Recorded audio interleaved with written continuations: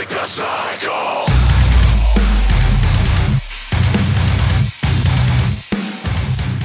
Welcome to the Godly Manhood Podcast, where we seek to encourage men to consider how they can grow in godliness as men, husbands, and fathers by sustaining themselves with God's Word and applying it in their daily lives. My name is Emery Phipps. I'm the student minister at Koinos Church in Troy, Ohio. And I'm Brian Barnes. I'm an elder and life group leader at Koinos Church. Thank you for being back with us this week. Before we get into the topic of the podcast today, we want to remind you of our contest, as I give our book giveaway. Our first giveaway. Yeah. Our first giveaway. So we talked about this last podcast. So this is our second week, last week for you to get on this action. But we have an awesome leather copy of the Valley of Vision, some good Puritan prayers and just devotions. I enjoy my copy. I love it. It's a beautiful book. This one's still in the package. It's pristine. From our sponsor this week, from Grace Christian Bookstore in Troy, Ohio. Paul and Heather Couch own that. They're really, obviously they want to make money as a store and serve the community, but they have a heart for ministering to churches and helping pastors resource their people. They've been a great resource for us as a church as we need things to come in and prepare. I know last week they were actually not at our women's event, sadly, because we got on the bandwagon too late, but he was at another women's event with a table just resourcing them during their event. So we're thankful for Paul and Heather and Grace Christian Bookstore, how they've served our church. We're thankful for their support of our podcast to be able to give you guys something awesome that will really tie in with what we're going to talk about today. They're located at 1873 West Main Street here in Troy, Ohio. But check them out on Facebook. You can get more information about them. And as far as the contest goes, just a reminder, we want you to give us awesome 5-star reviews because it helps us in the algorithm. It's an algorithm, I guess, still for podcasts, right? Yeah. Still an algorithm. We have to refer to the people who know that sort of thing. Yeah, leave us a star rating and a comment, and that will help more people find our podcast. Yeah, and then, go ahead. Go Tell. ahead. Okay, and then just screenshot that so we know that you did it, and then shoot that to our email at thegodlymanhoodpodcast@gmail.com, or you could drop a photo of that on our Facebook page. Yeah, tag us in it. That would be awesome too. Make sure it's set to public if you do that, or we might not see it unless you're friends with us on Facebook just personally. But yeah, any way you do it, we're going to collect those up. We're going to put it in one of those little wheels that are so popular in the giveaways. Shame on us. Wheel-O-Matic. Shame on us for not telling people about our Facebook, I guess, either. We never really talked about it. We just assume that you guys are so smart. That you're like Emery and you spend a lot of time on Facebook. I do. I spend way too much. I was very convicted last night. One of the students was telling about how much they were on the internet. They were looking at their screen time. Oh, yeah. And yeah, mine's not good. Like his was like 4 hours on Snapchat, which I think is ridiculous. Wow. But I'll bet you my daily Facebook. And I like to use the excuse like I'm just sharing good stuff for people to grow in their faith. Sure. And this meme. Yeah. That has nothing to do with Jesus at all. Yeah, it is a time eater. I one week when I preached a sermon a couple years ago about being dedicated to reading God's word. And by the way, that's a good tie-in for our episode this week. At the end of the sermon, I just challenge people to say, look, if you're like saying, I just don't have time, hit that Scream Time app on your phone and then come back in a week and tell me you don't have time. Because there's a lot of junk that we're doing. Me too. All of us. Yeah, for sure. I feel like I have an excuse this week. Okay. It's the Marine Corps birthday coming up. So I have to share all the memes. I got to remind everyone that I was a Marine. Yeah, sure. I got to make fun of the lesser branches of service. That's important. As we go into Veterans Day, because we're first, as it should be. Yeah. And then Veterans Day the next day. They get that day, but Marine Corps birthday comes first. So this week I might be on there a little more. Okay. So it's your duty. I do. I feel like I have a constitutional oath. I love that. Support and defend the Marine Corps. Yeah. And the United States. That sounds good. And I think you're doing that every day on Facebook. That's good. Yeah. So anyway, if you want to be entered to win that, please, what do? You rate it. You leave a comment on Spotify or Apple, wherever you're listening to this, and then let us know you did it, and we'll put you in the Wheel-O-Matic to have an opportunity to win. And we have listeners now all over the world. We have proof. It's crazy. Like African nations and say Zimbabwe was one. Yeah, European country. I mean, it's so cool to me. Rwanda.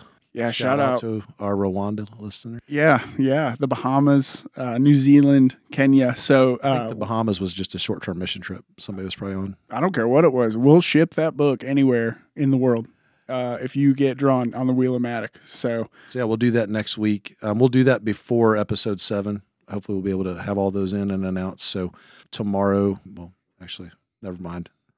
Are you going to give away the secrets? I'm giving away the secrets. We already did that podcast episode. Doesn't matter.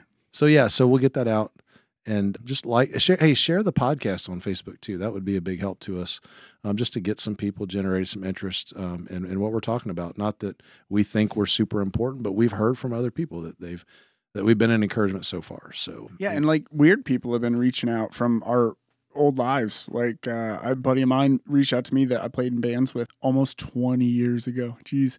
And was like, hey, haven't talked to you in 10 years, but it's super cool. I found your podcast and I'm listening. So it's been wild.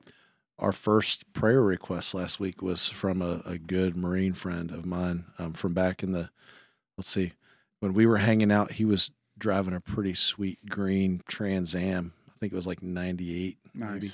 Awesome car. Great I'm not going to say his name on here, but just reached out with some really heavy stuff going on. And he's a believer now. God has saved him. So praise God that we're brothers as Marines, but we're brothers in Christ more importantly. And it's been a pleasure and honor. You know who you are. And just thank you for reaching out so we could be praying for you as a crew this past week. Yeah, we definitely did. Emery sent that on to David and I. We prayed for you. So that's open to any of you who have prayer requests, prayer needs, questions. Yeah, shoot us an email, thegodlymanhoodpodcast@gmail.com. Or shoot a text if you're from our past lives. If you know us on a personal way. I feel bad. This guy reached out to my wife on Facebook Messenger, and she didn't get it for like 2 weeks. And then it's like he was asking for my number. And anyway, I'm a hard guy. I'm elusive. I'm hard to get a hold of, apparently, but it happened. So that's been super cool. And I hope that continues. It's been really neat to see, people are digging what we're doing, at least so far. Yeah, for sure. Even our wives. We'll probably alienate all of them tonight, and they'll never listen again. But possibly. I doubt it. We're fun. We're charming. I like to think I am. Okay. At least I was in my younger years when I proposed to my wife at a Denny's. Yeah. She said yes. So I was charming once. Classy. Super classy. So, hey, tonight, before we get rolling into everything, we're just going to just talk briefly about what we're here for this evening. So we've covered quite a few things in the last 5 episodes now. 6. 5? Yeah, it's 5. This is 6. Oh, cool. Yep, that sounds right. We need better notes. I'm 140 in mental years. I can't remember. Okay. So episode 6 tonight, we want to talk about why godly men should study God's word. We've talked about our testimonies. We've talked about why we can trust God's word, why it is God's word, why we know that. We've talked about sin, how we use God's word in killing that. What else have we talked about? Oh, I mean, we talked about why God's word's important and what it is. Important. Yeah, and I think, one thing we said, I think it was in our last episode, I said there's a sentence that I wear out, and that's godly men go to church. When somebody is, maybe kind of considering going back, or maybe they just been out a while, and they're a brother, and I have a relationship with them where I'm allowed to say things in a true way that are maybe hard to hear. I'll just say, look, godly men go to church, and you're not, so do it. The same is true about reading your Bible. Godly men read their Bible, and there's a crazy benefit to that in your life. And I think today we need to kind of explain to people how they do that, why they need to do that. And we do that in a lot of different ways. We study the Bible throughout the week with different people, different ways. And it's been super rich for me and many of the people that we know. So maybe just trying to dial in a little bit on what's the Bible say about that and how to do it practically. So so we're going to wear out a very specific 2 verses. Probably every time you listen to this podcast, I think every episode so far, they've been mentioned at least once. Yeah. But before we get started, we want to start with God's word. Why do we do this? As we were prepping tonight, the one verse that comes up, set of verses, is when we talk about why we should read God's word. Why do godly men study God's word? Well, 2 Timothy 3:16, we talked about this a few episodes ago. All scripture is breathed out by God and profitable for teaching, for reproof, for correction, and for training in righteousness, And then verse 17 goes on to say, so that you may be equipped for every good work. To me, it's like, okay, what more do we need? Like, that's what we should be doing as godly men. Yeah, so I say that verse a lot. It's one of those that it's just always at the tip of my tongue, ready to go. And when it talks about being equipped for every good work, I think that's maybe something to kind of look at and just examine and say, okay, so if we're placing the Bible on the platform to say that it is breathed by God, it is profitable for reproof, correction, and training in righteousness. What then are we to do with that? And it says that we're equipped to go do good work. We need to be ready to go. We need to be evangelists. We need to be leaders in our family. We need to be leaders everywhere we go in the world. And the very best way to do that, the best way to equip yourself, is to know what the Bible says about all sorts of things. And if you're a baby Christian, you're new and you're just starting, that's fantastic. And you need to be in it a lot. But if you've been at this a while, you've likely come across many, many periods of time where you've had to find a place in God's word that address certain things that you're dealing with.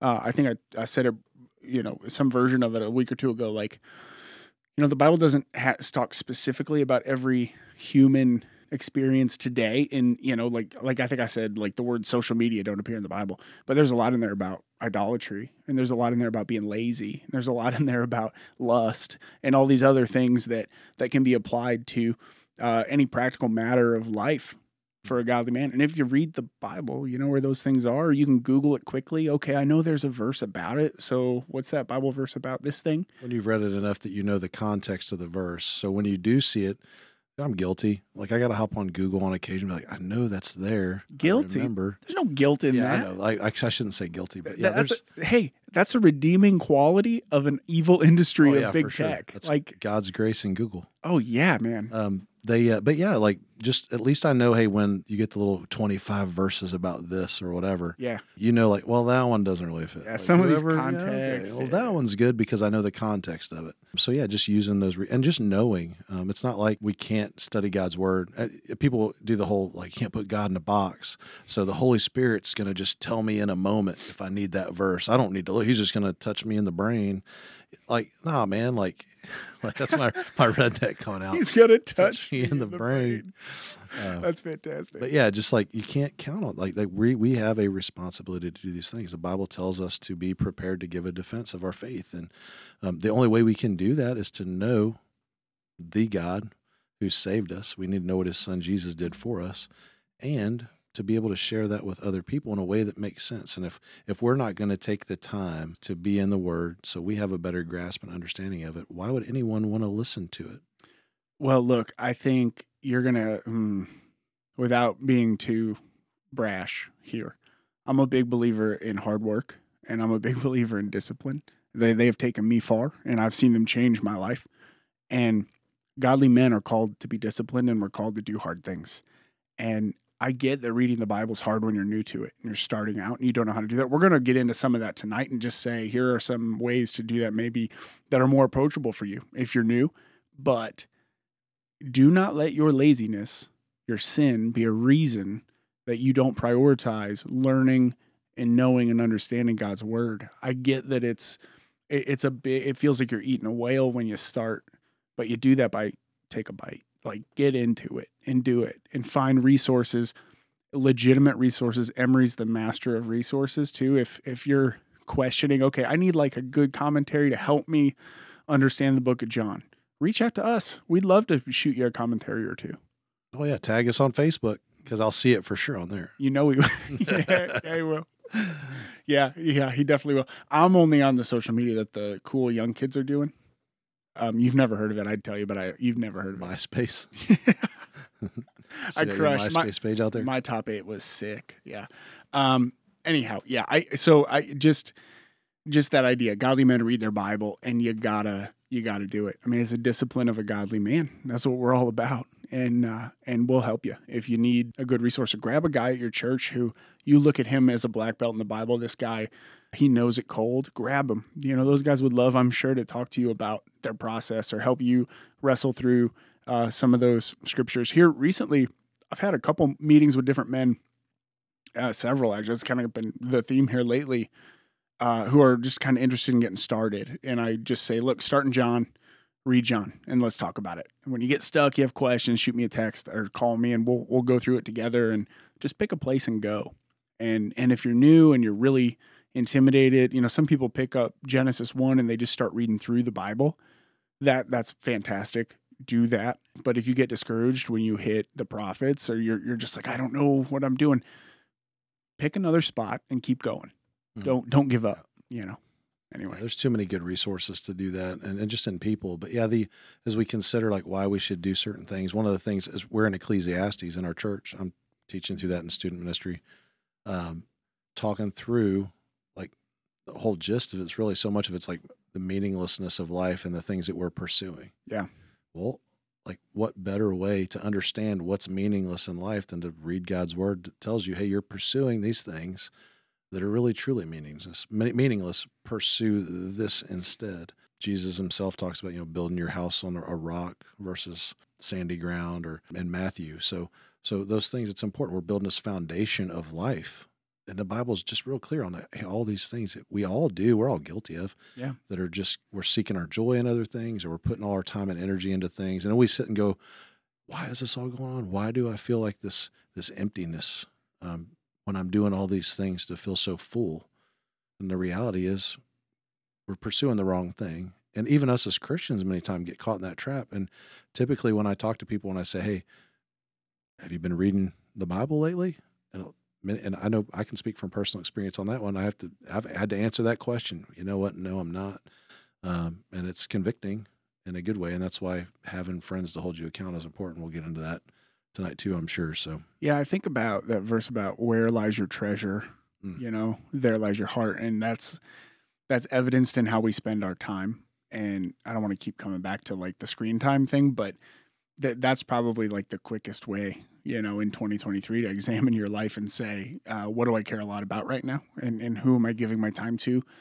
And yeah, that Ecclesiastes study has been fantastic. I think there's what's been fun to kind of see is what Solomon was writing about then, the things that he was chasing. It was women, money, success. He wanted to be the smartest guy in the room. All of that still is the only things that any of us chase now. The same thing. Yeah. And it's all empty, and it's all vanity. It's all chasing after the wind. And what I have seen in opportunities to share the gospel with people, a lot of my life have been, they've run all those races. They get to the end of that. They get the promotion, they get the job, they get the car, they get the girl, they get the whatever. And then there's still this hollowness inside of them. They've looked under every rock for satisfaction in the world. And then there's just this like stunning realization that it's all meaningless, and God has a whole book about that in the Bible for you. I mean, Ecclesiastes, I think we talked about it. I think it was a long study, and because the book has some repetitive themes, but it's good for the soul. And for if you're new to the Bible or you're new to God, you're going to find some wisdom in there, I think, that speaks right away, like coming out of the gate. Ecclesiastes 1, like, hey, all of this is meaningless. And considering hard things. I know last night in the student ministry, we were in Ecclesiastes 9, the first 6 verses, and it's like, hey, we're going to consider your death tonight. Yeah. And the kids are like, I don't have to worry about that. Like, hey, we're not old and chubby. I'm 15. I got Oreos like you, buddy. I got nothing but time and no diabetes. Yeah, no diabetes. Sorry. The sugar, as they say back home. They say that here too, and I didn't know what that meant for a long time. Really? Yeah, I'd hear like clients and stuff say something. I haven't really heard anybody up here say that. Yeah, he's got the sugar, and I'm like, what does that mean? Anyway, yeah, diabetes. Oh man, our sidetracks. I don't care. So This is just it, guys. Those hard things to consider. So I think just wrapping that back into why we should study God's word, like it's for those reasons. We're all, even the most disciplined, godly man is going to find themselves in a valley of just despair, hard times.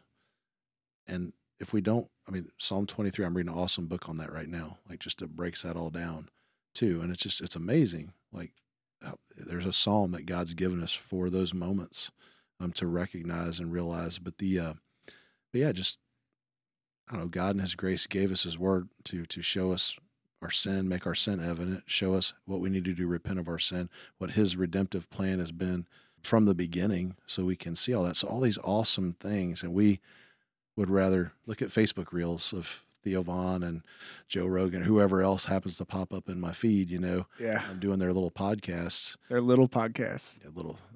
They're not as big as us, but someday.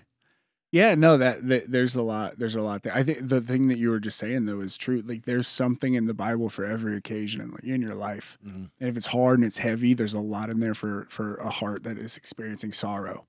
How to find joy in God is in there. How to feel about money is all over that book. How to feel about temptation and lust for men. I think that's a obviously super common issue. That's all over that Bible. And there are things, if it's a sin you're dealing with, there's scripture for that. If there's a hope and you're trying to make sure that you're putting your heart, in the right thing, your hope in the right thing, there's scripture for that. So, but you don't know any of that if you're not spending time in it. Yeah, so definitely. Yeah. So I think that was on our checklist of like why we should do it. So let's jump to the next question. So we're talking about scripture shows us why we should study and read God's word. Why do we do it? Why do you, like us sitting around this table, what's our reason? If someone said, hey, why do you even bother with that? You want me to go first? Yeah, go ahead. Okay. Well, it started different than it ended for me. So it in the beginning, just, super thirsty for answers about who God is and what the gospel is and what does it all mean? How does it all fit together? And those questions were all answered for me really quick. And the more I read, the more it all really made sense. It just finding God in his word was sort of the goal. And you get to know that God through his word. That's his means of communication with his people. And so that was a huge aspect of that early on for me. As a more mature Christian, it never gets dry. You continue to find elements of this holy God and his character, the way that he dealt with his people. I think most people could probably relate to the idea that like the Old Testament sometimes takes a while to get comfortable with. And maybe not, I shouldn't say that because there's probably some people who start there and really get a lot out of it right away. But for me, it took years and of study before it started to really click. And I started to see it as this, I don't know, I shouldn't say history book. I think I was taught in seminary that you shouldn't call it a history book, but there is a history of God's people there. That's what the first chunk of the Bible is. And you get to see this incredible process of a sinful people being redeemed by a holy God over and over and over. And he never didn't do what he said he was going to do. And that faithful God brings his people through. And I found a lot of comfort in that as a sinner. The older I've gotten and the more time I've spent in the Old Testament. And I love 1st and 2nd Samuel. I got really connected with that kind of early on in the process and seeing that story of David and what that turned into. That was incredible.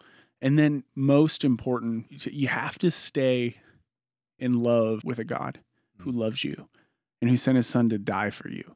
And so the Gospels provide this incredible word picture of that story and getting to know Jesus in the way that he dealt with people, the way that he talked to sinners, the way that he always found a way to point people who were lost and who were sinning and who were not worthy. He would always find a way to point them to his holiness and say, you have to have faith in me. So I learned in reading the Gospels that the thing that Jesus valued more than anything was faith in the hearts of his people. I don't know, all of it. I could talk about this all night. Yeah. Sorry, you go. Why do you read the Bible? Apologize. Man, so similar to you, like where you're talking about how it's changed over the years. For me, like I came to faith at 27. I grew up in church. So I heard all the stories. My 4 associate's degrees prove that I love to learn. I told somebody yesterday you had 9 associate's degrees, and I was serious. I thought that was the number. It's just getting better. It's going to be like something that'll be sung about for generations. It's 4. I owe Cameron Smith a correction. Sorry, Cameron. Dude, he's like super smart. Isn't he an engineer? He's brilliant. He probably thinks I'm insane. I told him you had 9. Like 4 isn't crazy enough. Sorry. Man, dude. Sorry, Cameron. It's lore at this point. It's lore, yeah. The Emory has 9 associates. He has 4 associate's degrees, people. But no, so I grew up, like I wasn't even a Christian, but I was like, I remember my mom, this dates me. She bought this college class through Liberty University in the 80s. that was all like cassette tape Oh yeah. cases. Like you get the tape and the book. And I'd listen to like stuff on Isaiah and like I'd go like Kingdom of the Cults. Like I'm like a young kid, but I just want to know. I had no real faith in Jesus at this point, but just the knowledge part of it for me was important. So I just wanted to understand. So I had a whole lot of head knowledge. Came to faith in Christ at 27. Things were a little more real to me. The scriptures made more sense to me. I had a desire to grow for a while, but then I got distracted. I can trace back probably about 10 years ago to when I started taking the Bible serious, like really like I want to know all there is that I can know about this because look to your point, I looked at it like I want to be able to recognize my sin. I recognize that that is a thing that is keeping me from being in true relationship with God so often. I want to know who he is. Like I know this God loves me. I want to have a relationship with him so that I know who he is at a point where I can tell other people about him. It makes sense to me now. I had this burning desire and it goes back to one guy. God placed this guy in my life. So I was at a life group. I talked about this during the testimony episode.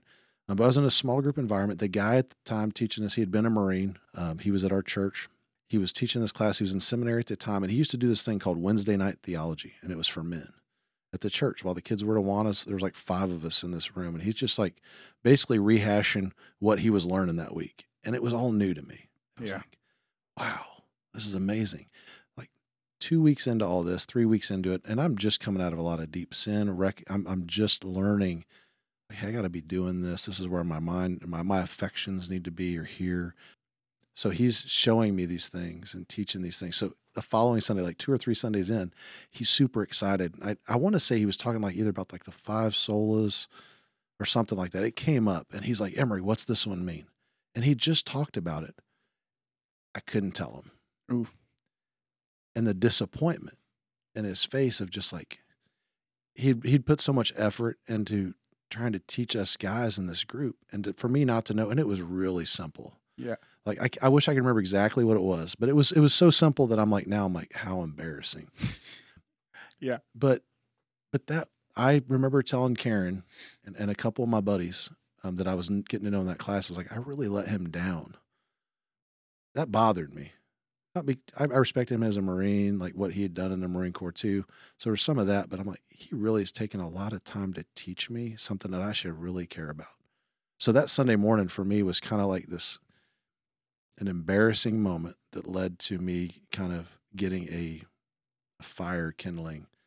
I want to know all this stuff. So I started paying really deep attention and growing from that point on so that I could do all these things. And I had a chance to reach out to him.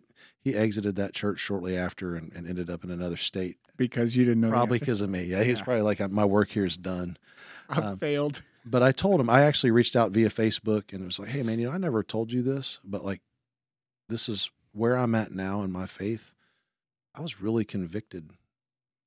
And I know it's God working in my heart and changing my affections, but that moment sticks out to me as like, I really let this dude down who really cared about me. He cared enough to take time to prepare to teach me these things that he knew I needed to hear and that would help me be a better dad, a better member of our church. And it wrecked me a little bit. Yeah. So that I started getting rid of like all the history books and political books I had. And I'm like, I'm getting theology books. Oh, wow. And that's what started this? That started. Yeah. And I mean that like it's one dude taking some time to pour into me. And then he didn't have to even call me on it. It was the look on his face. He didn't say anything derogatory. He wasn't like, you should know that we just talked about it. Just a look. And I'm like, oh man, dude. So anyway, but that has led to, as I started getting in that moment, seeing these guys that I'm in this group with doing the same things, being encouraged, being in a group that's really studying God's word, like every week needing to be prepared for that, has put me on this path. And so I guess I'm going way, way long to answer a pretty simple question. But the reason that I do that now is because once I started seeing who God is, I just wanted to know more. Yeah. And I don't think I know I'll never know it all. But like you said, I find new things every day. I can go back and read something that I read 2 months ago and I read it again and it's like new. Yeah.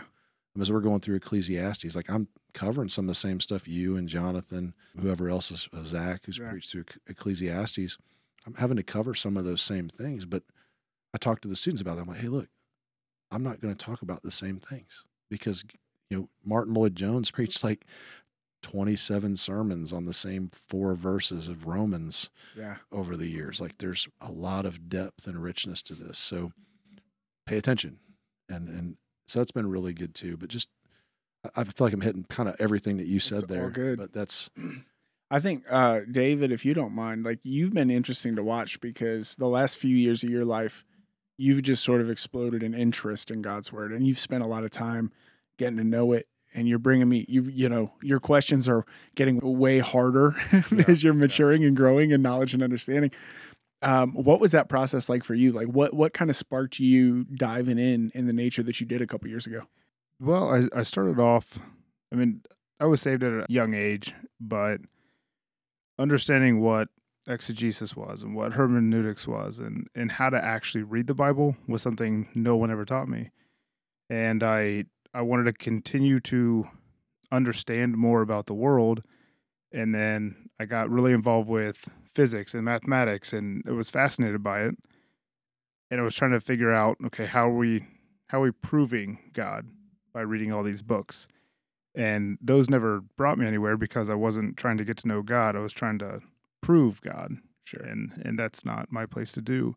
But I understood that I didn't know God like I wanted to know him because I wasn't talking to him and I wasn't reading his word. Yeah. So I started to do that, and those questions that I had kind of fell into place by reading his word. And the more I grew, the more I understood his characteristics and the kind of God he was, the more I realized that those questions I had about being able to physically prove the existence, they just went away, and he's my God. And there's nothing I can't write that down on paper through a formula. He's the God of the universe. And you understand that the more that you let scripture speak to you. Yeah. So just so I got it clear, we don't need mathematics and physics. We need them, Oh. but we wouldn't have them without God. Darn it. I thought I was getting out of it. One thing that I just want to say there, man, I'm glad you said, and I had it in my mind while I was talking there a minute ago, but that clarification, that point that you made, that you wanted to hear God. Mm-hmm. And I think so many people, and I was guilty of this for a long time, like, well, I'm praying and talking. It was this one-way conversation, though. And I was, because I hadn't read scripture, thinking, oh, God is just going to talk to me. I'll have this Paul-like moment and be blinded for a few days. It'll all make sense. Not to that level, but I wasn't going to take the time to have that two-way conversation. Sure. Like, I'll pray. I expect God to speak to me, but I've got my fingers plugged in my ears and making la-la noises, completely oblivious to what he has to say because I'm not reading his words. So I'm glad you said that, man. I just want to say you've been a huge blessing to me in our life group because you're taking the time to study. And I just want to tell you, I haven't told you that. And I appreciate that. Praise God for that, man. So awkward. Do it on your own Sorry, time. man. I would hug you, but if I move, my mic will move. We'll hug afterwards. That's fantastic. Well, I remember, David, I think back to when you had a real interest in this stuff, and we'd get together here and there and talk about it. And, you were talking about Fibonacci sequences and physics and books that you were reading and all this cool stuff. And I'm like, that's great, man. Open your Bible to Romans. Let me just try to explain to you who God is and his relationship with mankind. And let's start there, out of whatever. You had done so much work in all the wrong places. Mm-hmm. You know what I mean? And it was cool. And it grew your knowledge about a lot of cool things that you could talk about now. But I think God used all of that to bring you to this place so that when I've seen you talk to people who have wrestled with those things and you have a relatability to those people. Yeah. I mean, your testimony looks like what theirs could become if the Holy Spirit wills it, because they were going down dead end roads trying to answer questions that can really only be found in getting an intimate knowledge of that God. Yeah. So it's a big difference when you just stop questioning life and just put your faith in God. Yeah. And then you'll start to find answers to all of those hard questions. Yep. Yeah. When you stop striving after the wind. I think it's beautiful. Write that down. Did you just come up with that? Yeah, I just I think I read it somewhere. Trademarked. That's really good. Okay, beautiful.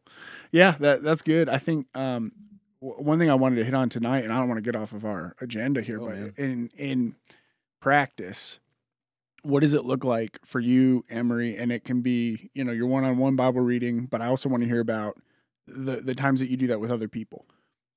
Because I think if you're brand new, you're really intimidated by this giant book.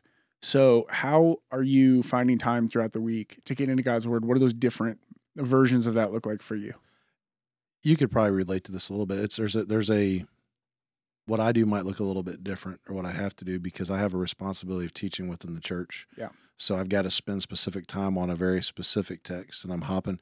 So there's a danger that we have in that too, and I guess I'll talk about that in a minute. So just starting out, like today, what my day-to-day looks like, I've gotten into a rhythm. I used to get up in the morning, spend time in prayer and reading in the morning, but God in His grace has really given my wife lately this passion for study as well.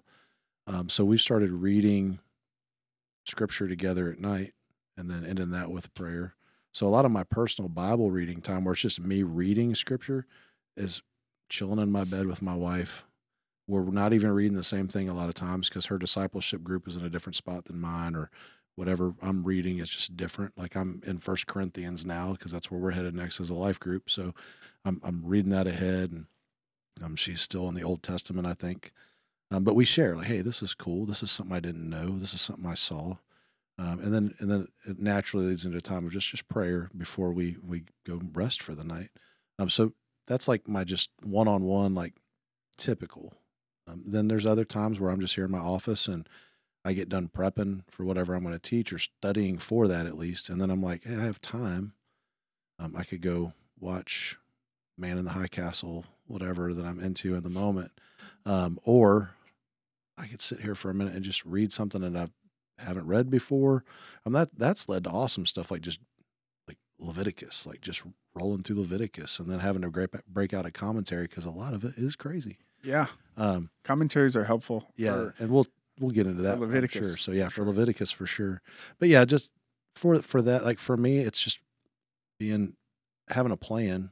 Like I used to just like open up my Bible and like, open up here. This must be where God wants me to read today. Like, this is the dumbest thing ever. Well, but it works sometimes. Better than nothing. But yeah, but I didn't have a plan, so I wasn't disciplined in it. So I wasn't not like to check a box per se, but just to understand what's going on with God's Word. So I'd say if I was going to give someone advice, typically it's one of two things. It's like, go to John, start there. Yep. Or, hey, read a Proverbs a day, because there's conveniently, God in the Sovereignty put 31 of those bad boys in that book. So start there. But anyway, no, these are all good my things. adult ADHD. No, listen, if I'm listening to you talk about this right now, you just given me like 3 ways to start working. Yeah, like action steps. To me, that's the thing. And the other thing I would say, just do it, man. Like it's one of those things. I think I said this in another episode. It's worth doing poorly. Yeah. Just do it. Yeah. It's like working out. Recipe. The best workout plan is the one you're going to keep doing. And that's reading the Bible. Start there for sure. You talked about discipleship groups, and for people who don't go to our church, let's talk about D groups for a second. I think it's super practical, not fancy, and anybody listening to this can get that rolling in their life. It's generally 3 or 4 people that have a day and a time every week. They get together and they're reading through Scripture systematically. Pick any process. Emery can send you our church's version of that, the calendar. Well, and I stole that. Well, not stole it. It was legit. They offer that out. Replicate Ministries from Long Hollow Baptist Church in Tennessee. They have an amazing. They're not that they came up with the idea of discipleship by any means, obviously, but Robbie Gallaty, their pastor, he has got great books on discipleship specifically. But that D group model is one that they have put out. Their church is awesome. Their student pastor called me after I sent him an email. Nice. Just asking a question, a simple logistics question. He's like, I'm going to take 30 minutes of my day and talk to this guy. That's awesome. So it's just cool. They've been open. They do training and stuff too, but they're very open with whatever they've done. So there's opportunity. So yeah, they have we do Foundations 260 is the name of the Bible reading plan. that we kind of start with, but that's even developed into awesome things within the church because people are like, hey, let's do a little bit more than that. Hey, we did that for the first go around. Our second year, let's do something like this. Yeah. So anyway, We need to have a button on the board every time you bring up Robbie Gallaty. We hit like a dinger. ding. That'd be great. No, yeah, great resource. And so yeah, just get a few men in your life, or ladies, get a few ladies in your life. Figure out who among you maybe is got the most Bible experience, and you can have them kind of be the facilitator. But you don't even really need like a leader. It's pretty plug and play, right? Yeah, definitely. And they have a whole podcast. Not that we want to plug other podcasts, Never. but they did, man. It's been so good as we train up people and encourage them.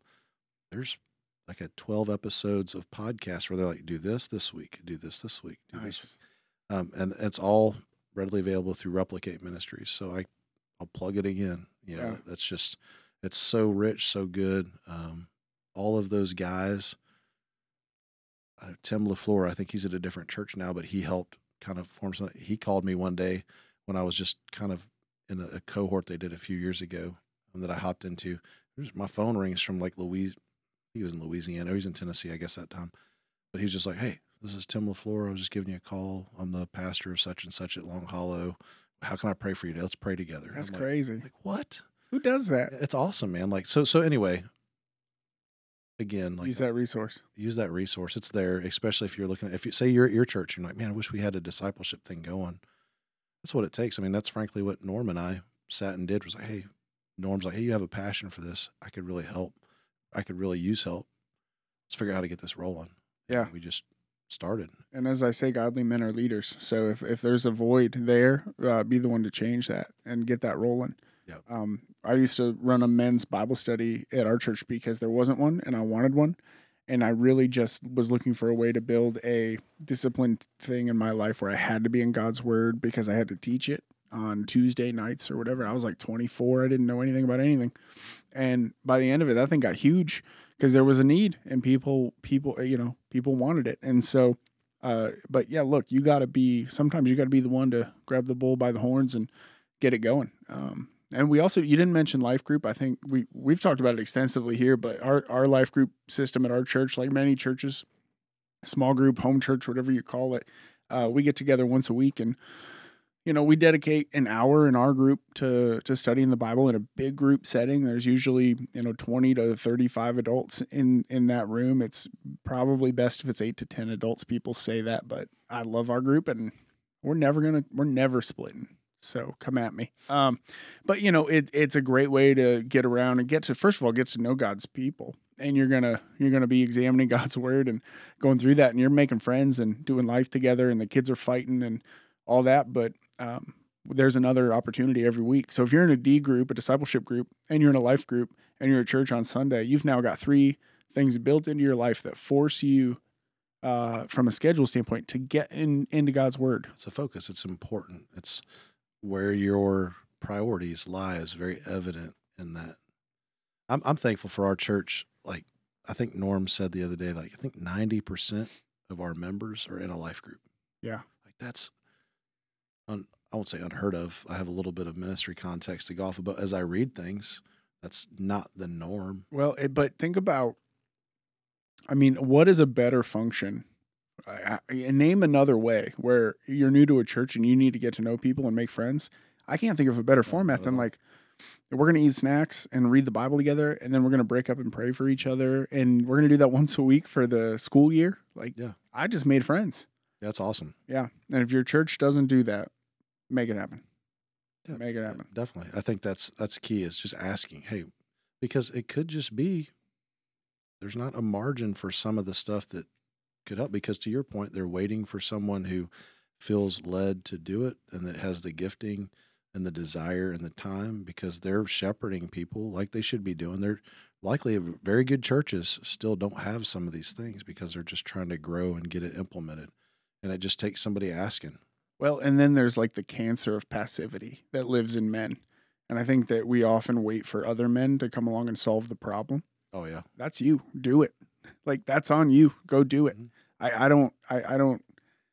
understand that mentality. I don't have that in me, and that's gotten me in trouble sometimes where I come out, swinging and make a fool of myself, and that happens. And as I've gotten older, fortunately, those spread out a little bit. But you just got to kind of be willing to do it. And I early on for me, I'm busy, and I know that I have to be intentional, and I have to put things in my life that force me to be committed to the most important things sometimes. And that's ridiculous, but that's just the way I am. And so I know that if I'm in life group and if I'm at church every Sunday, rain or shine, and I know that if I'm doing family worship at my house, I'm reading the Bible to my kids and my wife, and we're praying together every night or as many nights as we can get it in. It's not 7 days a week, but we try, as many nights a week as possible. I have now just built a structure in my life where I know I'm going to be in the Word at a minimum that many times a week. Yeah, and it's normal. Like, I don't know, for our kids, like my boys, one of the things that I love, I didn't mention family worship as I was talking earlier, but doing that in our home, we don't sing because I can't sing. Yeah, we don't either, but I'm thinking about mixing that up. Yeah, I think I've thought about it, but then it's like, but again, godly men sing. Godly men I sing. should sing in front of my kids. Got to listen to our own podcast advice. But yeah, just getting together, and like our rhythm for that is typically at night before they go to bed. And if I'm not on it, and like I have not paid attention to the time, like I love, like my 10-year-old, he'll say, "Hey, are we doing Bible stories tonight?" And my first inclination some nights is like, dude, it's late. It's late, but it's hard because he is genuinely not trying to stall going to bed, which I thought the first time, or 2 or 5, you're just stalling. But he'll come out at 7:30. Hey, are we doing Bible stories tonight? That's an hour and a half before bedtime. Like, obviously, he's not trying to stall bedtime. Right. He's just like, hey, are we doing it? I want to learn. And so that's a huge blessing, man. And again, my kids, like, we talk about accountability from men, which is great. I got my kids holding me to it. My 10-year-old is holding me accountable on something I just should be doing. Yeah. And I'm thankful for that. Like, he does it respectfully. He's not like, hey, loser, grab your Bible and get out here and disciple me. Yeah. But maybe I need to hear that sometimes. Oh, that's beautiful. No, I love that. That's probably 50% of the reason I started seminary, was just to have a disciplined structure to hold me to account that I know I'm going to spend hours a week studying the Bible and learning about the things of the Lord. And it was an extreme decision. It's not an easy thing. It's crazy, but it has taken me way deeper. And so I'm not telling everybody to go to seminary, but if there's a million online courses and videos and things that can take you deep and David, what's that thing called that you've spent before you answer this, I just really hope that it's not total heresy, what you're about to say, like some terrible heretic program. But what's you got into some online video series and things that took you deeper. What was it called? Do you remember? Well, I was doing some Master of Seminaries classes, which is MacArthur's school. Oh, okay, cool. There's a few different, I can't remember the name of it off the top of my head, but there's a few different resources. But if you just go on YouTube and you find a reputable school, they will a lot of the time put up their classes on OT 1 and 2 or Old Testament 1 and 2 or the history of the church, and you can just go through and sit and listen to those lectures and get real deep theological discussions out of them. Midwestern Baptist Theological Seminary has a great resource that they just put out in the last year or two. It's called For the Church. Oh, nice. It's forthechurch.com. I think if you type in For the Church Midwestern, it's going to, and you can take like legit classes with some quizzes on any topic that they offer, and they're geared towards, like, hey, if you're in children's ministry, here's nice. Youth ministry. Like, they do online conferences for free sometimes. So if you're serving already in a church and you just want to grow, that you can get this. There's no excuse these days, right? Just with our Ecclesiastes study, like, we could have bought the Justin Holcomb book on Ecclesiastes from Gospel Coalition to give to people, but guess what? Gospel Coalition has for free on the internet that entire book on a website. Nice. You just roll through on your own, and it gives you the same. It's verbatim. Every book of the Bible's in there. So there's really, man, you really got to not want to learn about the Bible if you claim to have a desire and you're like, well, I just can't figure it out.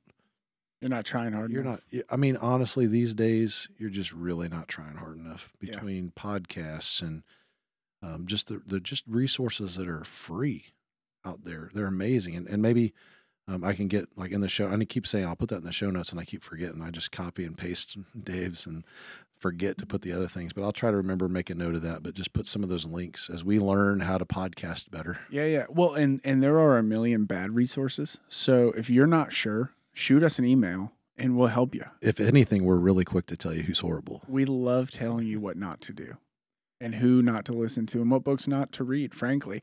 That list is a lot longer. So, yeah, hit us up, the Godly Manhood Podcast at gmail.com, and we'll be happy. Or hit us up on Facebook. Emery is all over that, as we said. So we'll very publicly on Facebook tell you who not to read. Yeah, very okay with that.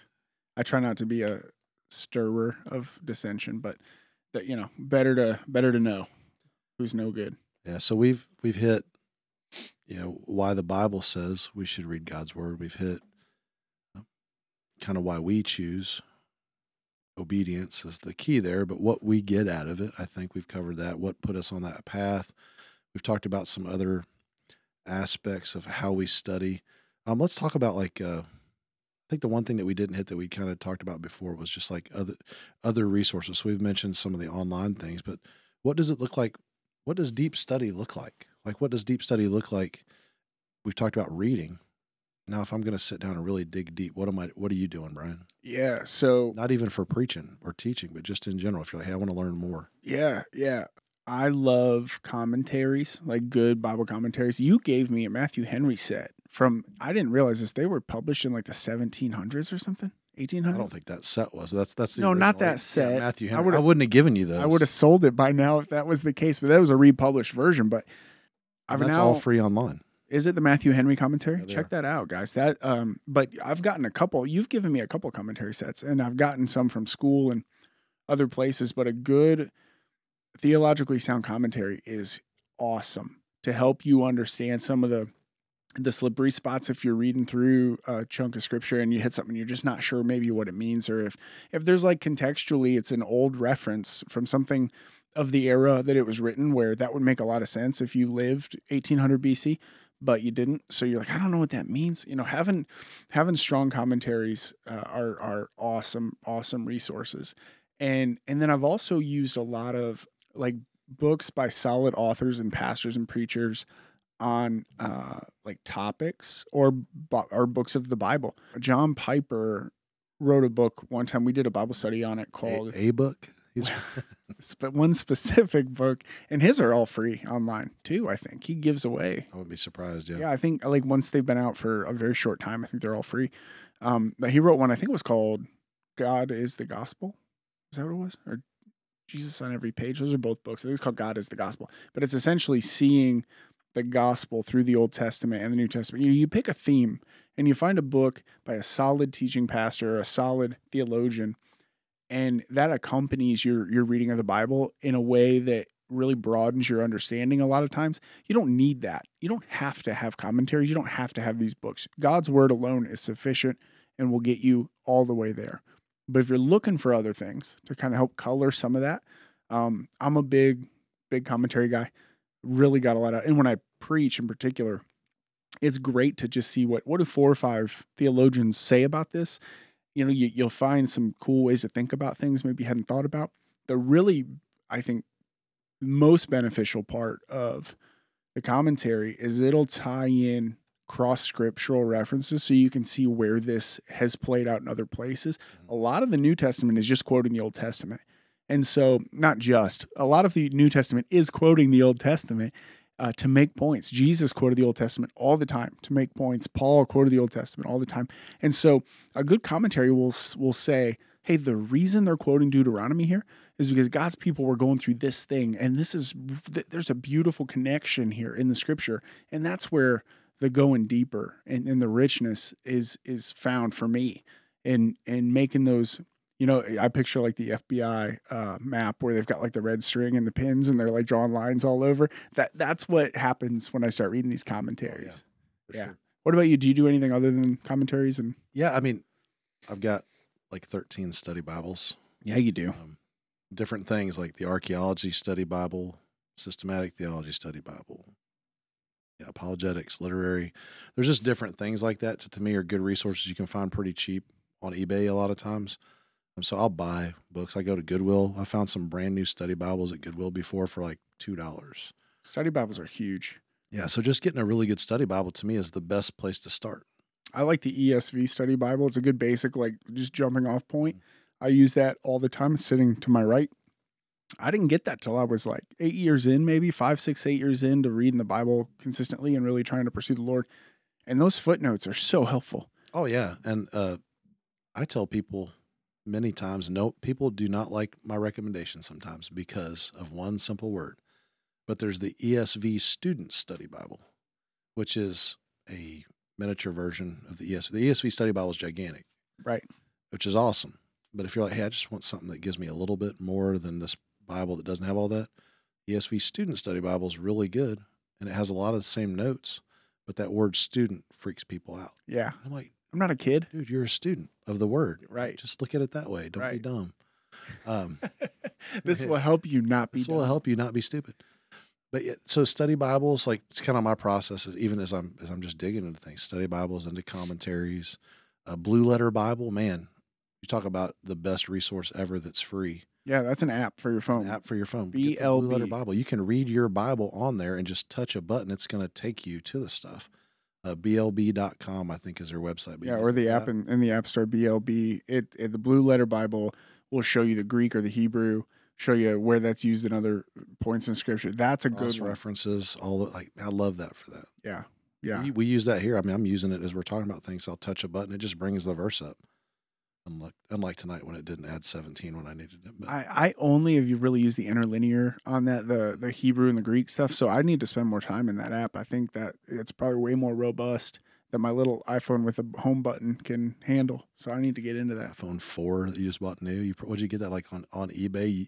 I bought this from the In the Apple box. Store. First of all, I don't appreciate the disrespect. Secondly, I was at the Apple Store buying this awesome iPhone SE with a home button. Me and a 73-year-old lady were buying this iPhone, and she was very, very kind.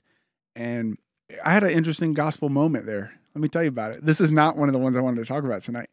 I'm telling the guy, like I'm talking to the guy selling me the phone. I'm like, I'm an idiot. I don't know. And I was like, I need a laptop too soon. Mine's old. And do you still make MacBook Airs? And he's like, yeah. Are you stupid? And I'm like, yeah. I said, I only use it for work and school. And he's like, well, what kind of school are you doing? And I'm like, I'm in seminary. And then this other girl was like, where do you go to seminary? And I'm like, I tell her, Southern Baptist Theological Seminary. She goes, I just moved here from Louisville. Not a believer. Didn't care about anything other than that's a beautiful campus. And then we started talking about, and then this other guy comes there. Now there's like 6, I'm not kidding you, like 6 people are in this conversation while my data is moving from one iPhone 1 to my new iPhone number 2.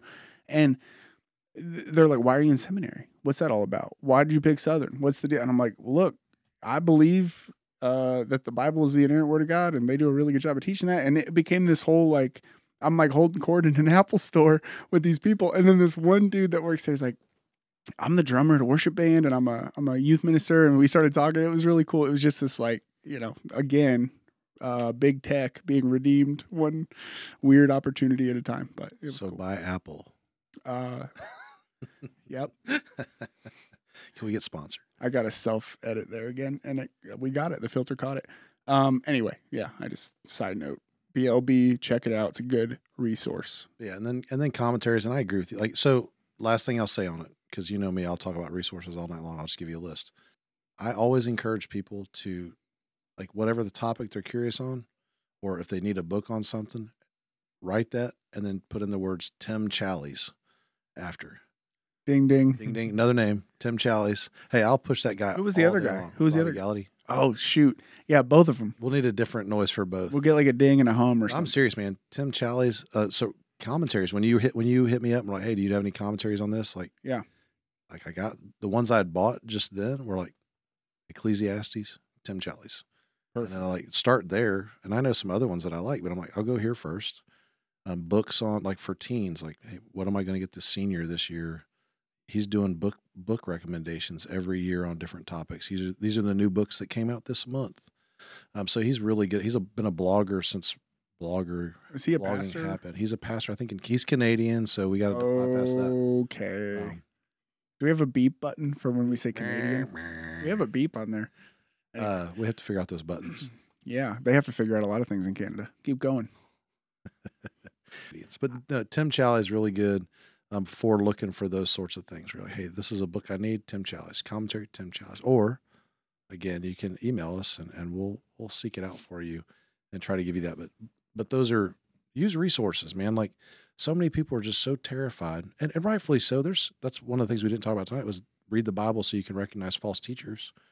But the false teaching aspect is a concern. You don't want to grab a resource by somebody who's just a heretic and use it just on accident because you're new and trying to figure it out.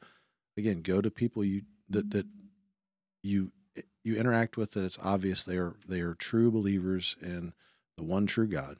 Yep. They have a high view of Scripture, a high view of who God is.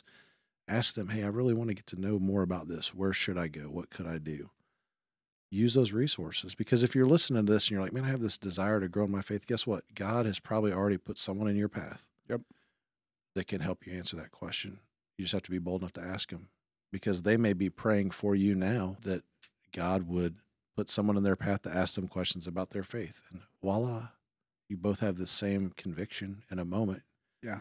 Just act on it. Most Christians can't wait to tell you something to help you in your spiritual growth. You know, yeah. Are there any other things we want to hit on this topic? Because I want to pivot here, and it's a good transition. I don't think so. I think we're good. Okay.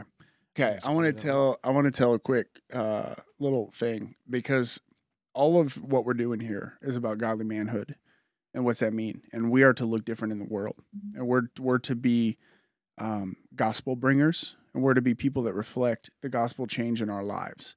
And there's this thing that happens if you bring the gospel with you everywhere you go. People know it. And people, you talk about your life. And if your life is consumed with the things of the Lord and ministry and church and all of that, you begin to be known as like the Bible guy or the Christian guy in the room. And that can provide some real immense opportunity. So I just wanted to give a story. I was really encouraged this week. I had a couple really cool opportunities to share the gospel, and they only really happened because I try to find opportunities to make sure people know that I'm striving to be a godly man. And, give a little like precursor to the story. There was a time many years ago, I was sitting in my office, and this guy came in that I worked with at the time. We don't work together anymore, but he came in and was like, hey, we're really going through some stuff. And I think you're like I'll never forget the way he said it. He goes, I think you're like a Bible guy or whatever. And I wondered if I could talk to you. And I was like, yeah, like a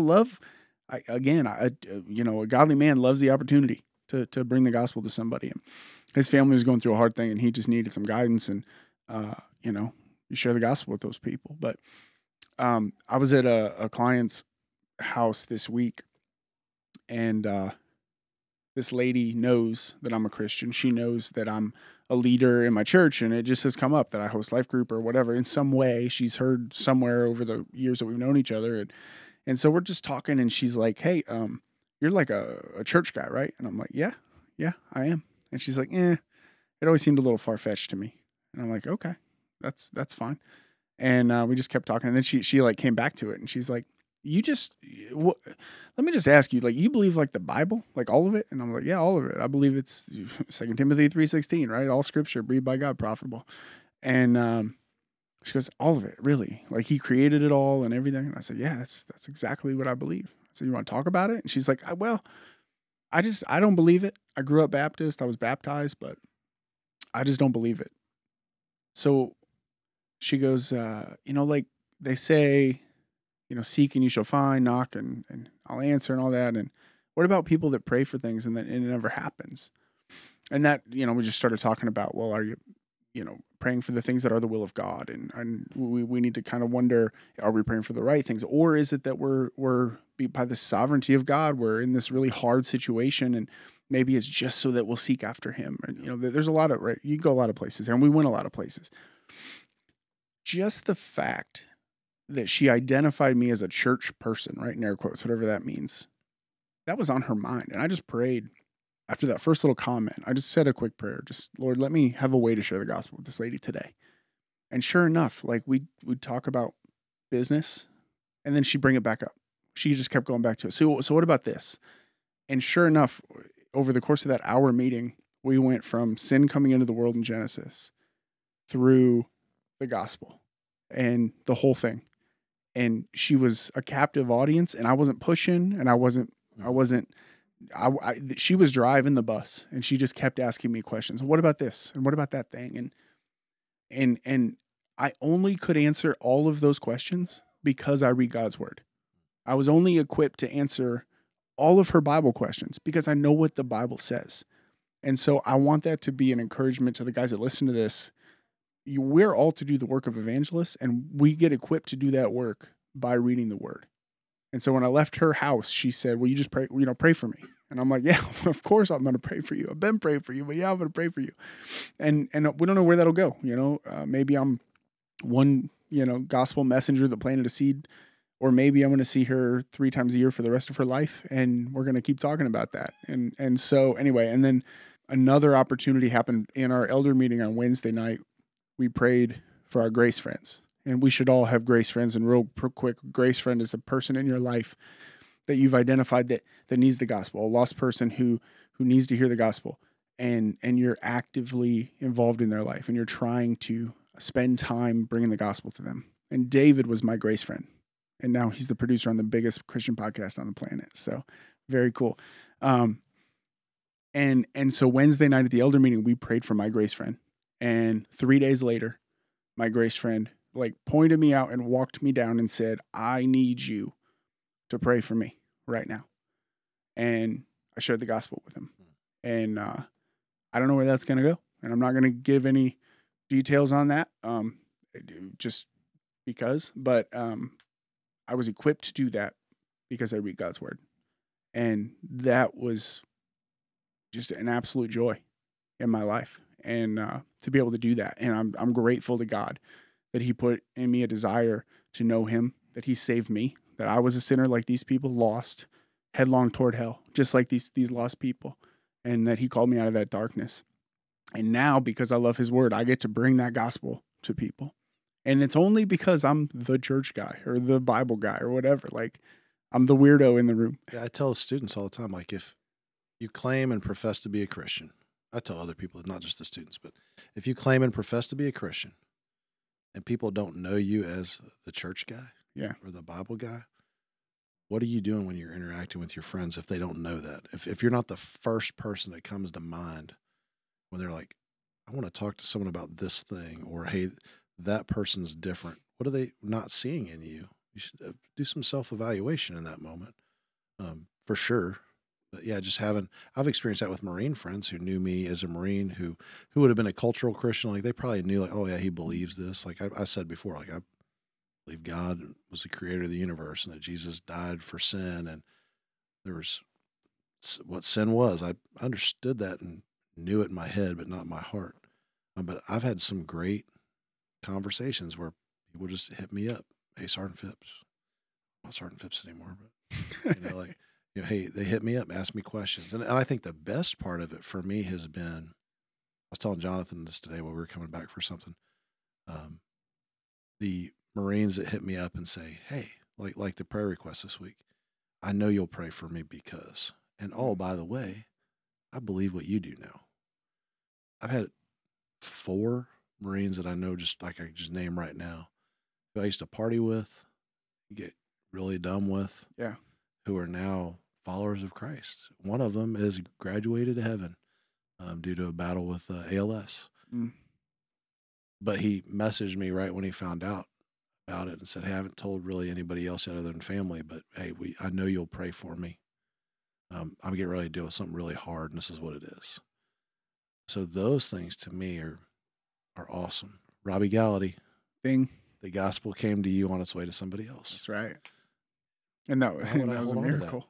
Yeah, really. And that was a miracle. Yeah. Yeah. And I don't say any of that, just to be super clear, none of that's about me. Yeah, definitely, for sure. None of that is about me. All of that is just me encouraging people that hear this to know what the Bible says, so that you're ready and you're equipped and you can tell that story. You could tell the story of a God who loved the world enough to send his son to redeem lost, sinful people. And to use the Bible to do it.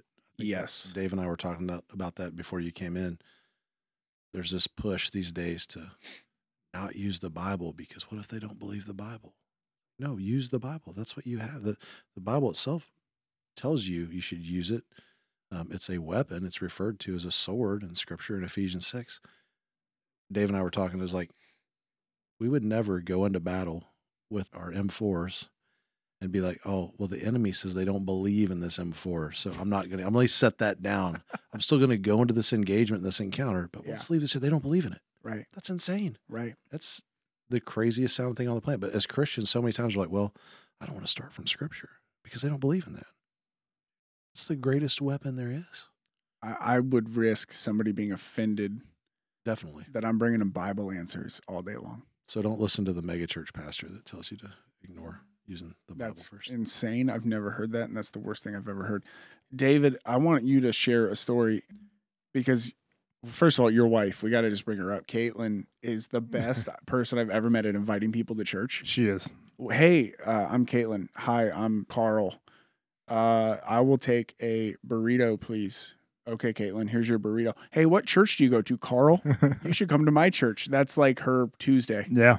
It's nuts. It's anyway, amazing.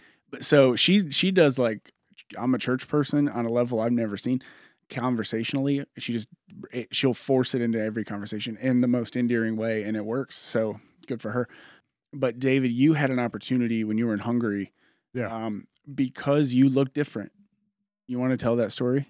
Yeah, I'll preface it with this all took place around breakfast, and our breakfast was a loaf of bread, and that's it.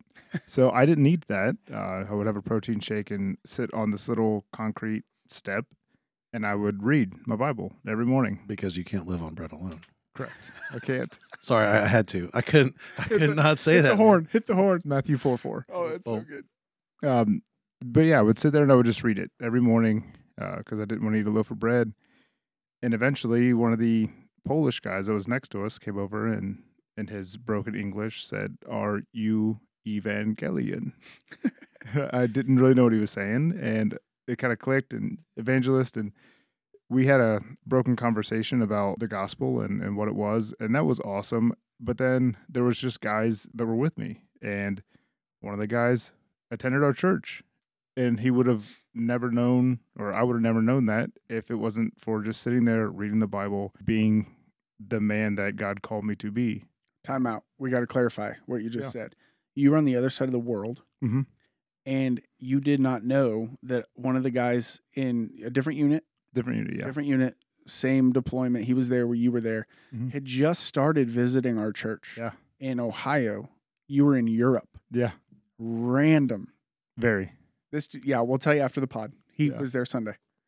Yeah, we were. I was talking about my pastor being on a mission trip, and he looked at me and said, "My pastor's on a mission trip." And I said, "Where's he at?" And it was the same place. And then, "Where do you go?" But he would have never even known that I went to that church if it wasn't for me just talking to other people or being asked, "Hey, why are you reading the Bible every day?" And it creates so many opportunities to meet and converse with people that you would not normally converse with. And that eventually is going to lead to sharing the gospel. And that's what we're all called to do. And that led you where you got to tell the end of the story with the Polish guy. Oh, so the Polish guy, we tried one Sunday to get him and a couple of his other buddies and a couple of the Hungarians. And I gave them a sermon, and I went through Ephesians and Peter and little snippets about what the gospel is and why we talk about it. And they're a little bit more works based. So I told them about what the Bible says about works and faith. And it was a really cool opportunity across the world to share the gospel with guys that don't know it very well because they don't have the resources that we have or whatever the case may be. But just to sit there and talk to other godly men about what Scripture says, it's something that I'll never forget, and it's one of those it'll always be with me moments. Would you have been equipped to do that 5 years ago? Absolutely not. And what has changed in the last 5 years? Because I read Scripture every day. Yeah. It's kind of the theme of the episode, Dave. Yeah, I know. Don't edit that out.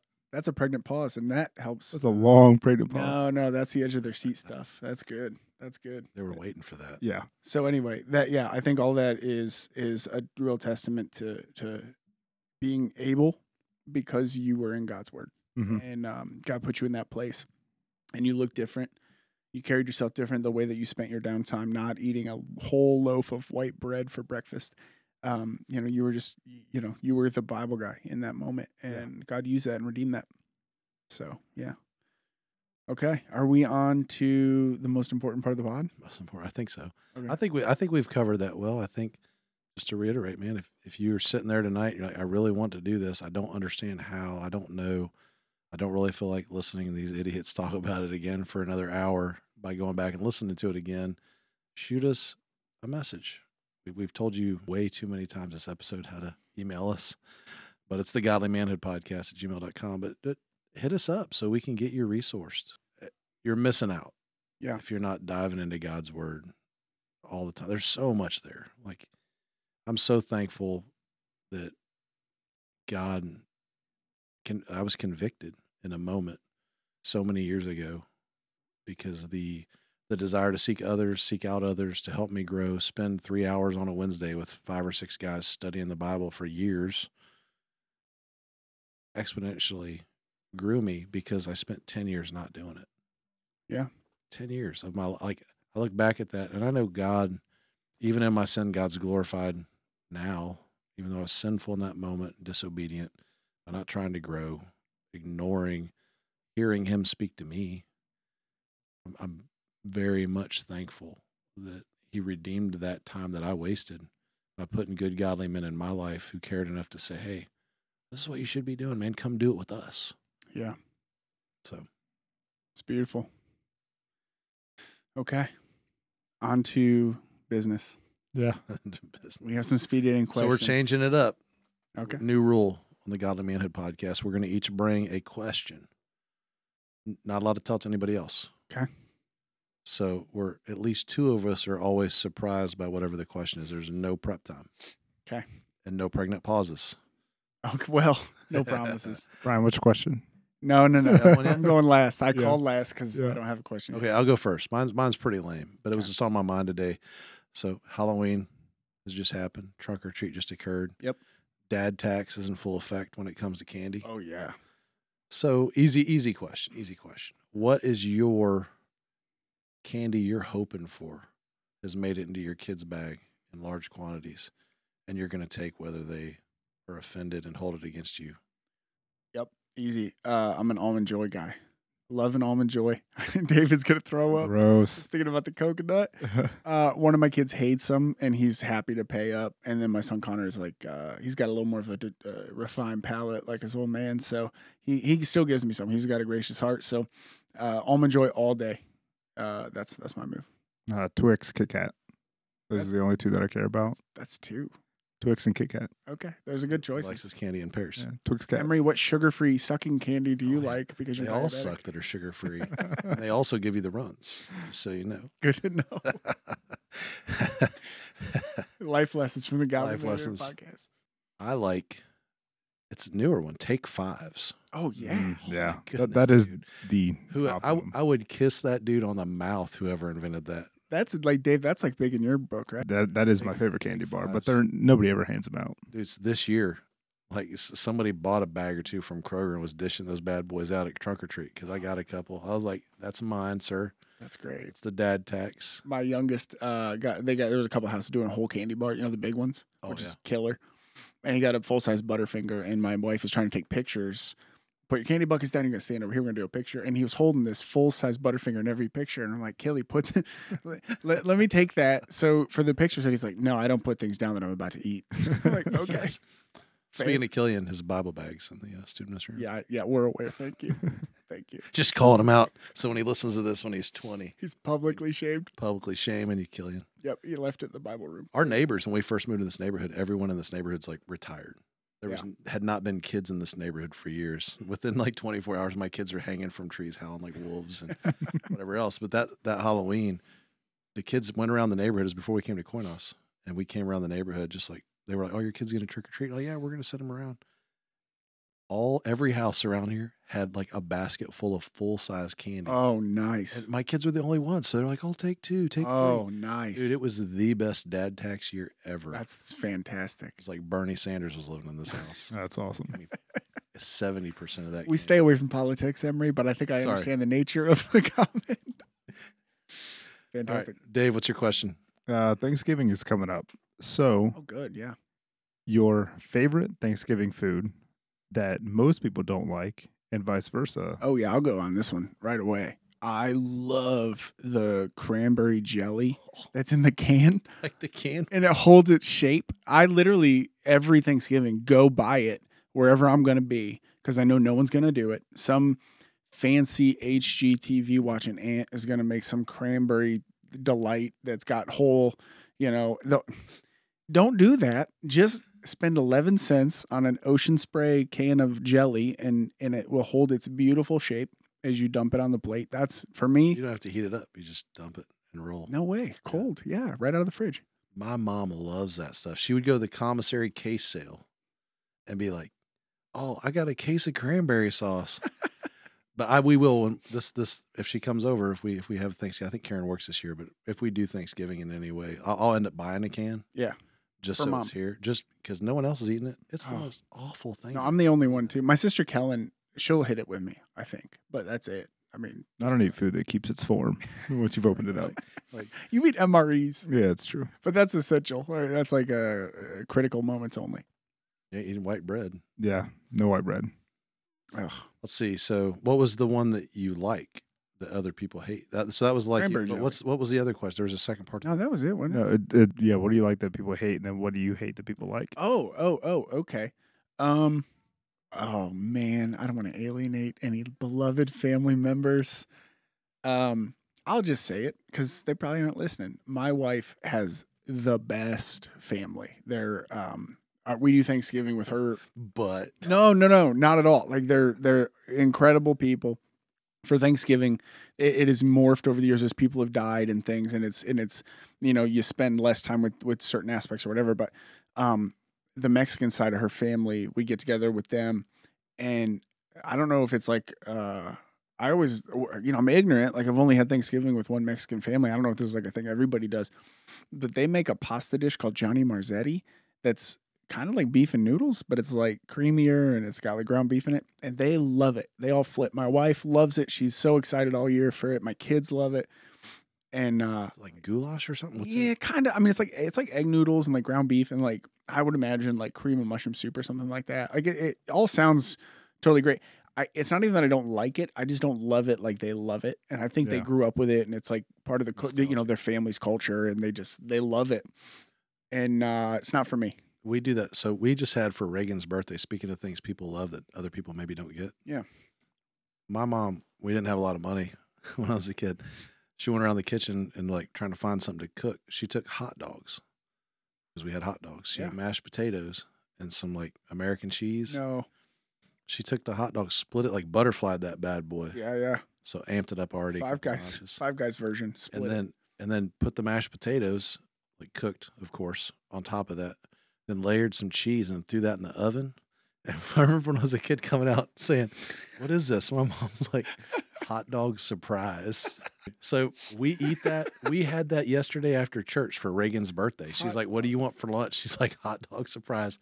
So anyway, I'm totally off topic. I would be willing to bet. Write in, listener, or hit Emery up on Facebook. I want to know if anyone else has ever had that ever. I've met one person, and she was at our church for the women's meeting. You know Taylor, Okay. red hair, younger. I'm gonna say yes. She probably met her. I want to give her last name. She's a good friend of Madison's. Her mom, when I shared that on Facebook a couple years ago, said, "I had that when I was a kid." Wow. So like, So specific. it's crazy, but it's so good, man. It's delicious. Okay, so I'll answer this question. Yeah. I may alienate people. Go ahead. I think turkey is the most worthless bird outside of hunting it. Like, I don't understand the big deal with it. Mm-hmm. And Karen wants to make turkey enchiladas and Oh, yeah. turkey sandwiches and turkey kebabs, turkey gumbo. She's like Bubba Gump, man, when, like at Thanksgiving. And I'm like, it's horrible. A cold turkey sandwich the next day to me is way better than the Oh, turkey absolutely. the day of. I just don't get it. So I'm a couple of years in a row, Speaking of Dee's ancestry, Yeah. we just straight up have tacos. We didn't even do a turkey. We Oh. just had a big taco blowout. Like a Who bunch of Mexican doesn't food? love taco? I mean, It's the best. that's fantastic. It's no messy cleanup. It doesn't take 5 hours. Love it. Anyway, and then I love, and I don't know how many people eat this. I love corn pudding. Oh, Ooh. Corn casserole, like No. cornbread and some cream style corn. no. Dude, I'm going to talk about it in announcements this week. Mhm. Oh, wait, I didn't. Oh, I'll say it Sunday We're morning. doing family meeting on Family Sunday. meeting. Yeah, I Yeah. want somebody to make. I'll probably make corn pudding. I'm making 2 of the turkeys, and I hate turkey. I'll try it if you make it. I'll make it, I don't. dude. It's so good, man. Truth moment. I don't generally eat at the family meeting at church because Oh. buffet style freaks me out, especially after 3,500 those little children kids. have gone through there. That's why I don't go to Golden Corral. I might hit a couple desserts or something, but I'm not generally going to eat at that family meeting. So The truth comes I out. I love those people so much. I would do anything for any Your of them. kids are gross. Well, the adults, buffets freak me out. I was a portly child, as you know, Rubenesque, and we spent a lot of time at the Old Country Buffet, and I think I just, had my fill. dude, I've seen some kids, like, I won't even name their names, but dude, I got a nephew when he was younger, went to a buffet, and I'm like, dude, I'm never eating a buffet again. I've seen where your hands were. You violated that just, food. Just grabbing in after them rolls. Nah, it was at Golden Corral. The other side of my wife's family, they're all passed away now. But after every funeral, we go to the Golden Corral because nothing says I'm mourning, but also balling out of control like a chocolate fountain. Dude. Too much. Yeah. All right, Dave. Yeah, same thing. Turkey. I don't get it. We are a ham family. Ham is a much superior meat. Oh, yeah, I concur to use But some resort. but to Brian's point, the cold turkey sandwiches with mayonnaise the next day is And fantastic. if you can get a Kraft single on Yeah, there, oh, look out. yeah. Yeah. Karen hates Kraft cheese. Oh, Hates it. I get it. I love it. I told my wife, hey, buy it like once a month because I'm going to crush ham sandwiches till it's Mhm. gone. Like once a month. I can't have it more than once a month in the house, and I'll eat the whole thing in like a week. So Karen anyway, laughs at me because I've never called it like American cheese or Kraft. My whole life, it's just been yellow cheese. well, that's all it is. I mean, it's So what I'm it just is. like, Yeah. What kind of cheese you want? Yellow cheese. Well, I got cheddar. I was like, no, the yellow cheese. Like, It's a very hot dog and cheddar mashed is potato yellow. way to say it. So, yeah, definitely. Well, for a man with 9 associate's degrees, you're ultra classy. Yeah. I like it. Dave, do you have one that you love that other people hate? For me, it has to be stuffing. A lot of people don't Dressing, like it's not stuffing. stuffing, I really it's enjoy it. dressing. It depends on what Don't it stick is. it in the bird. That's nasty. I'm not. No, like the thick breaded, just like the big like- chunks. yeah. We call it stuffing. I would assume that's what Yeah, most that's people like call it. I think up here in like northern areas they call it stuffing. Yeah, it's dressing where you're at. And I like it only if it's real like zhuzhed up. Like if you're putting clams in it. It has to be dry. I can't do the runny. Oh kind yeah, I though. don't like that. Yeah. Like, it's more of a casserole. I don't like that. If you do like some real Paula Deen to it, I'll check it out. But it's got to be next level.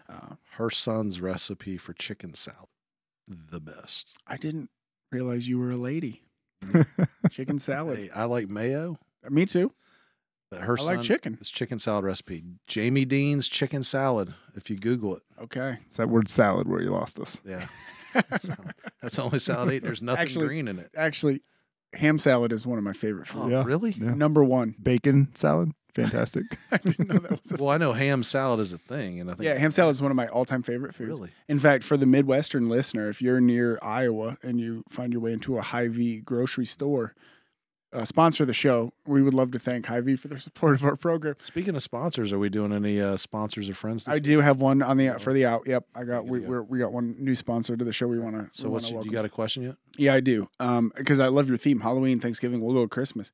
When you think of childhood Christmas, what's the one gift moment that like stands above all the rest? Was there a Ooh. gift, a surprise, or memory from childhood? Emery's thinking hard. Yeah, David, I'll go. go. Nothing will top it. PlayStation 1 with the wheel controller and Gran Turismo. And then I also opened up Resident Evil that day. That was fantastic. I didn't know you grew up rich. Good for you. I didn't. Fancy pants. But You yeah, had a that- you had a dad who owed you some apology. I will never forget that. He sat down and played Gran Turismo with me, and it was an amazing moment in my life. That's great. I loved it. I'm really glad that worked for you. Yeah. Emery, you need more It's a time. hard one, man. So like the first when you mentioned video games, it pops in my. But I'm gonna date myself really bad now Do it. because you're talking about PS1s over here. I think we got this at Christmas. Did you guys ever see what it was called a ColecoVision? Oh yeah. Yeah, pre-Atari. It was like Or, right after Atari. Like with it was it? about the Okay. same time. It had like a controller with like numbers. Yeah.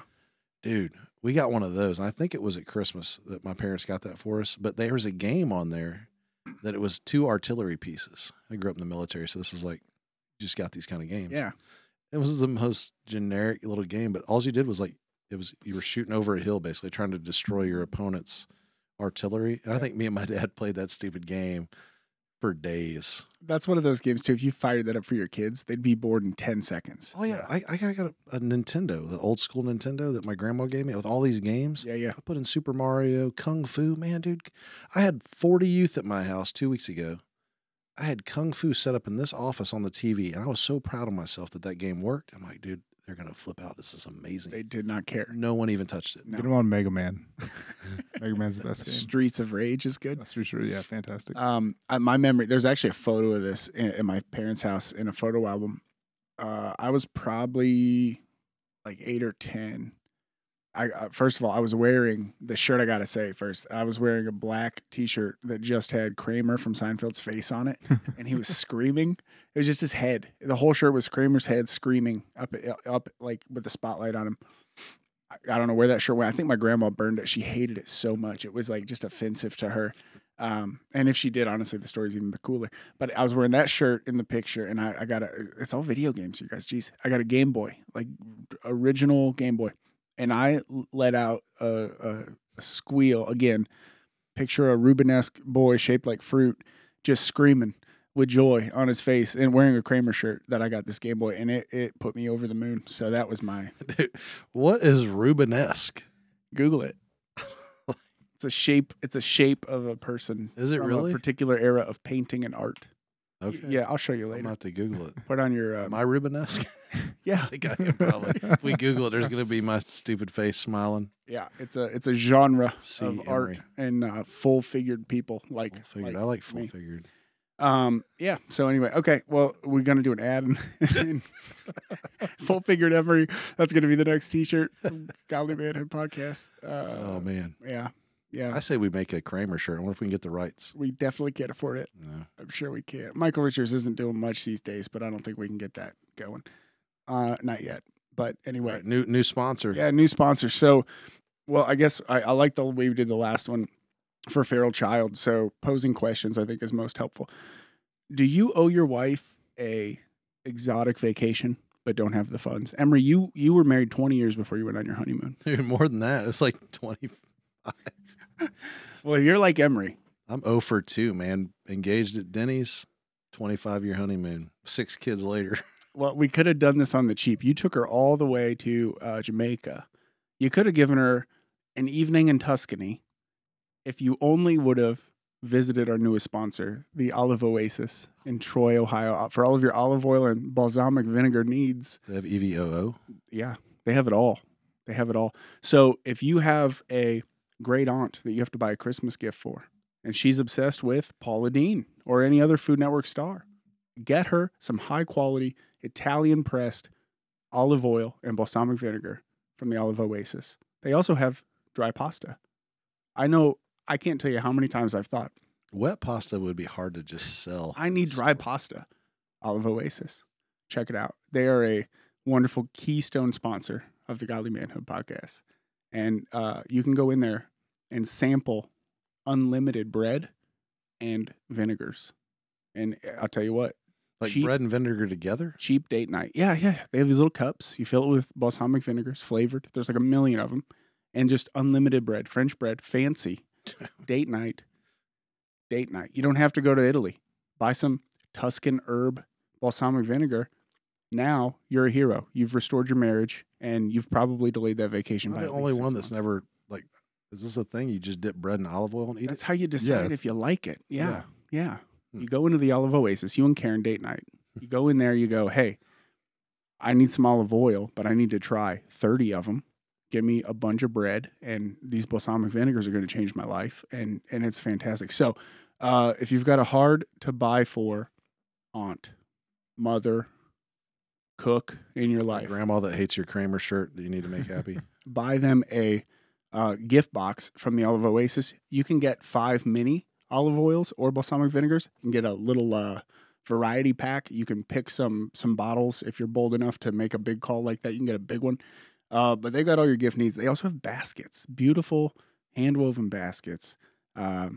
Wonderful gift idea for the hard-to-buy for uptight white woman in your life. Olive Oasis. Troy, Google Ohio. has them as a gourmet market, and I'm trying to find their address. They're 7 East Main Street in Troy, Ohio. 7 East Main Street in Troy, Ohio. Owned by local heroes, dairy farmers, the real heroes of America. So check it out. Olive Oasis. Don't spend all that money on airfare. Go to Tuscany in your kitchen. Olive Oasis, Troy, Ohio. Okay, that's all. We want to thank you for your dedicated sponsorship. Go to Tuscany in your kitchen. Yeah. That's a bumper sticker. I think so. You're welcome. You know who you are that owns the Olive Oasis. Yeah. But you're welcome for that bumper stickers. Love you, miss you. Get some merch. Go to Tuscany in your kitchen. Yeah, it's good. Okay. Tell them how they can contact the show. We haven't said that enough tonight. I think 13 or 14 One more last times. time. And we'll, The Godly Manhood Podcast at gmail.com or Facebook. Just look up the Godly Manhood Podcast. You'll see we're the only ones out there until someone tries to swipe and what do they call it? Hack our account. the Tell you Russians. we're in Nigeria and need money. No, but we do have listeners in Kenya, and we want to shout them out one more time. Thanks for listening. Have you guys ever been to Africa? No, Been to Africa. no Africa. It's on my list. No, I'd really like to go. I'm sure it'd be great. Yeah. Yeah. I don't know. There's some great mission Rubenesque visitors to Africa? What was it? Are there many Rubenesque visitors to Africa? You would. Let's just say you'd stand out. would stand out. A couple of reasons, probably. Yeah. Yeah, you'd stand out. Okay. All right. Thanks for joining us again tonight. You want to close us out there, Brian? Got anything else to say? I think we've done it. We appreciate you listening. Share it with your friends. Tell people about it.